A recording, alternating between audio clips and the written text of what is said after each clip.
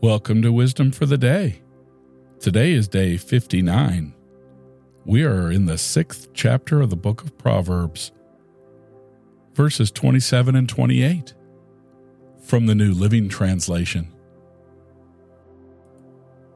Can a man scoop a flame into his lap and not have his clothes catch fire? Can he walk on hot coals and not blister his feet? Verses 27 and 28 don't require much explanation. Fire is dangerous. It can burn you. Use fire carefully. Sex is also dangerous. You should only have sex with your husband or wife. Otherwise, it is dangerous. Be careful. Our evil actions are dangerous. These actions can send us to hell. Escape from evil things. Trust in God.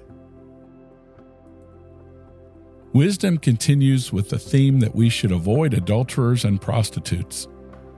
The images of scooping fire onto your lap or walking on hot coals is probably the closest you will hear God say, duh.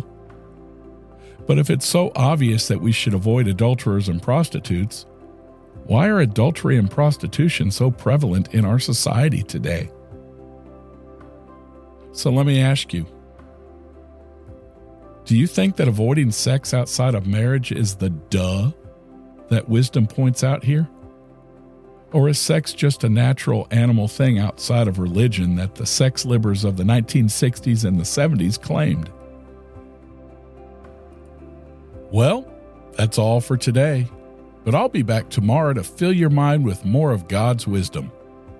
In the meantime, you can find more wisdom at our website, wisdomfortheday.org. Catch up on past episodes or leave me a voice message telling me how you enjoy the show. If you did enjoy it, please tell someone about it. That would be the wise thing to do. So, until tomorrow, I'm Rick. I love you. See ya.